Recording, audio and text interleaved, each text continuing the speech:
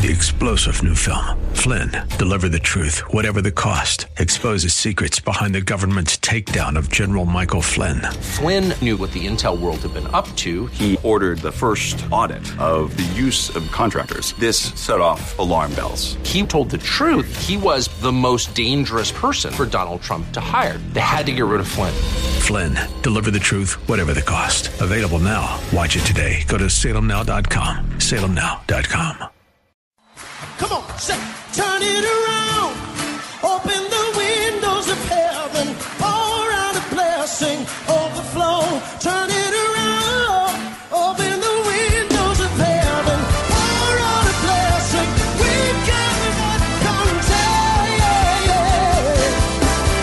Let it rain. Welcome to Beyond the Veil, a ministry of Dayspring Chapel. Arise, shine, and excel. Located at 1628 Hyde Park Ave in Hyde Park, Massachusetts. As Luke chapter 1, verse 78 and 79 tells us, according to the tender mercy of our God, whereby the dayspring from on high has visited us to give light to them that sit in darkness and in the shadow of death, to guide our feet in the path of peace. Now let's listen in to today's message from Pastor David Oluwadara. For if these things are yours or are in you and abound, they're not just in you, but they also abound, you will be neither barren nor unfruitful in the knowledge of our Lord Jesus Christ. So, if we want to make divine progress, if we want to be fruitful, if we want to blossom in the knowledge of God, the knowledge of Christ, it says that we need to give diligence, all diligence, verse 5. But also for this very reason, giving all diligence, add to your faith virtue, to virtue knowledge, to knowledge. Wow, for this very reason. There's so many reasons here, but there's a particular reason. If you look at verse 4, you'll see that particular reason. In fact, the end of verse 4. It says, having escaped the corruption that is in the world through lust. Having escaped the corruption that is in the world through lust. Because of the corruption that is in the world, because of the rottenness, the sepsis, the infection that is in the world, that even gets to people because of evil desires. Because of that, give all diligence. For the reason that there is corruption in the world, give all diligence to increase and abound in grace and glory. To increase and abound in the things of God, growing in faith, growing in your virtue, growing in your knowledge, growing in self-control, growing in perseverance, in brotherly kindness, in love, in joy, in peace. This is really very important. It says, because of corruption in the world. Jesus Christ said, you are in the world, but what? Not of the world. Amen. Apostle John said what? Love not the world. Love not the world. Neither the things that are in the world. Love not the world. Neither the things that are in the world. For the love of the flesh, the love of the eyes, and the pride of life, they are not of the Father, but of the world. So there is a tendency to love the things of the world. But it's corruption that is in the world. Corruption that is in the world. Even though you have escaped the corruption that is in the world, you are still in the world. And because you are still in the world, there is that temptation. There are temptations in the world. So give all diligence. Give all diligence. This is the reason to give all diligence. This is the reason to give all diligence. If you don't give all diligence, it's not going to happen. You're not going to make divine progress. You may be making progress. You may be making progress, but it's not going to be divine progress. If you want to really make divine progress, you got to give all diligence so that the corruption in the world doesn't get at you. So that you keep in the escape. So that you are in the escape. Amen. Very, very important. Now, let's look at what diligence looks like. What does diligence look like? What does diligence look like? Deuteronomy 6. We're talking about prescriptions for divine progress. Prescriptions for divine progress. We've already talked about divine adoption, divine desires. Now we're talking about diligence. If you want to make divine progress, you need to be born again. If you want to make divine progress, you need to have divine desires. Divine desires are already on the inside of you. But divine desires also mean divine taste. Taste. And taste is acquired. You got to acquire the taste of God. Amen. As you taste God, the more you taste Him, the more you want Him. Amen. Now, what does diligence look like? Deuteronomy 6 from verse 3. This is our text.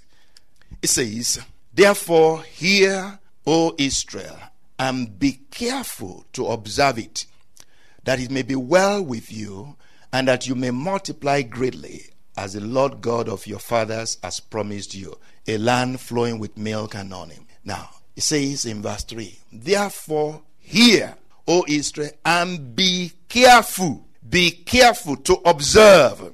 Careful there and observe there mean diligence. That's part of diligence. Amen. If you're going to be diligent, you've got to be careful. If you're going to be diligent, you got to observe, not just look. Amen. A big difference between look and observe. You got to observe. If you're observing something, you are paying attention. Close attention. It's talking about the word of God there. That's what we read. In verse 1. "Now this is the commandment, and these are the statutes and judgments which the Lord your God has commanded to teach you." Has commanded me to teach you, that you may observe them in the land which you are crossing over to possess, that you may fear the Lord your God, to keep all his statutes, his commandments, which I command you, you and your son and your grandson, all the days of your life, that your days may be prolonged. Now verse 3, "Therefore be careful to observe it." That is diligence. You find diligence in carefulness and observation. Be careful to observe the laws of God. Be careful. That's how diligence looks like. And it continues in verses 4 and 5. It says what? "Hear, O Israel, the Lord our God, the Lord is one. You shall love the Lord your God with all your heart, with all your soul, and with all your strength." You shall love the Lord your God with all your heart. Diligence means love, to love something. Amen. To love something means to commit to it. Amen. You shall love the Lord your God with all your heart. So you can't be diligent with something, at something, without your heart there, without you loving it. So diligence here, suggests loving something, with everything. And God says here, the scripture says here, love God with all your heart, not just part of your heart, but all your heart, and with all your soul and all your strength, your spirit, your soul, your body. Love God with everything. Love God with everything. We don't just serve God with our spirit. Amen. We serve God with our mind. We think about Him. We think about His word. Amen. You just love your wife with your body. You also love your wife with your mind. You think about her. Amen. Hallelujah. So if we're going to love God, we're going to have to love Him with our spirit, with our soul, with our body. And He say all, not just part of your body, not part of your soul, not part of your spirit. All. Amen. This is diligence. This is how diligence looks like. Now, it gets even more intense. In verse 6, you see, it says, "And these words which I command you today shall be in your heart." Not in your brain, not in your head. He said, "These words which I command you today shall be where? In your heart."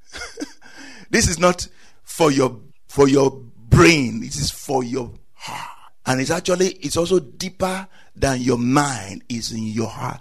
"These words which I command you today shall be in your heart." This is serious. How is it going to be in your heart? That is the question. How is it going to be in your heart? And the next verse, or if you read further, you see how it's going to get into your heart. "You shall teach them diligently." You shall teach them diligently to your children, and you shall talk about them when you sit in your house, when you walk in the way, when you lie down, when you rise up. Verse 8, "You shall bind them as a sign on your hand. This is, by the way, this is Deuteronomy chapter 6 verse 8. You shall bind them as a sign on your hand, and they shall be as frontlets between your eyes. You shall write them on the doorpost of your house and on your gates. Wow! You shall have the word of God all around you. Amen. So that when you turn to the left, you have the word of God. When you turn to the right, you have the word of God. You are talking about the word of God all day long. The word of God is in your conversations. The word of God is in your discussions. You're bringing up the word of God. With that, the word of God will be in your heart. Amen. That's how he's going to get into your heart. If he's going to get into your heart, it has to be all over your eyes and all over your ears. Because it's from your eyes, from your ears, that it's going to get to your mind and to your heart. And when it's now in your heart, it translates into coming out of your mouth even more. Amen. This is intense. This is really intense. Hallelujah. How does it get inscribed in your heart? By inculcation with repetition. How does it get inscribed in your heart? How does the word of God get inscribed in your heart? By inculcation with repetition. Repetition inculcates the word of God into your heart. It inscribes the word of God. It paints and it writes the word of God in your heart. Amen. Very, very important. And how do you get? It says, love the Lord your God with all your heart. How do you get to love God with all your heart? By letting the word of God dwell in you richly. The word of God is able to put the love of God in your heart. The word of God is able to put the love of God in your heart. Oh, how do I love God? Read the word of God. Amen. If you don't love God so much now, how do I love God? Read the word of God. As you read the word of God, you will begin to love God more and more. The word of God will create the love of God and increase the love of God in your heart in the name of Jesus. And as you expose yourself to the word of God, it will get into your heart. Now, let's see how this worked, or how this was for Joshua. Amen. But before we get there, let's look at Deuteronomy chapter 11. What is the result or effect of all this? What is the result or effect of, reading the word of God, talking about the word of God? He said, when you go out, talk about the word of God. When you sit down, talk about the word of God. Let the word of God be in your front light. Let it be on your doorpost. Let it be in the gates of your house. Let the word of God be everywhere. I mean, for some of us, we even do what? We write the word of God as post-it note, and you carry them around. You put them in your pocket. Amen. You put them in your pocket as you're walking about, as you're going about your daily thing. You bring it up and look at it, and you go over it. Helps you to meditate. As you do this over and over again, by repetition, you are inculcating, you are inscribing the word of God in your heart, and you find yourself loving God more. You find yourself serving God more. You find yourself progressing in the things of God.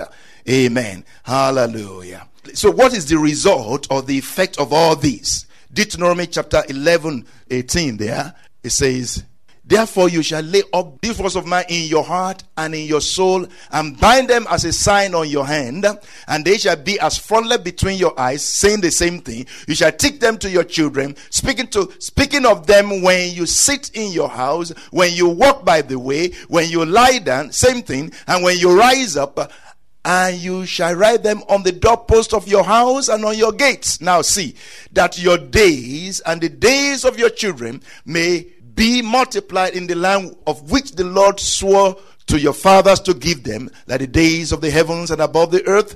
Now, verse 22, for if you carefully keep all these commandments, which I command you to do, to love the Lord your God, to walk in his ways, and to hold fast to him, it says, then the Lord will drive out all these nations from before you, and you will dispossess greater and mightier nations than yourselves. Amen. We hope you have been blessed by today's broadcast. Come worship with us at Dayspring Chapel, located at 1628 High Park Ave in High Park, Massachusetts. Again, that's 1628 High Park Ave in High Park, Massachusetts. Sunday worship is at 1 p.m., Bible study and prayers on Wednesday at 7:30 p.m. You may contact Pastor David for prayers or counseling at 857-266-0778. Again, that's 857-266-0778. Until tomorrow at this same time, Monday through Friday, arise, shine, and excel.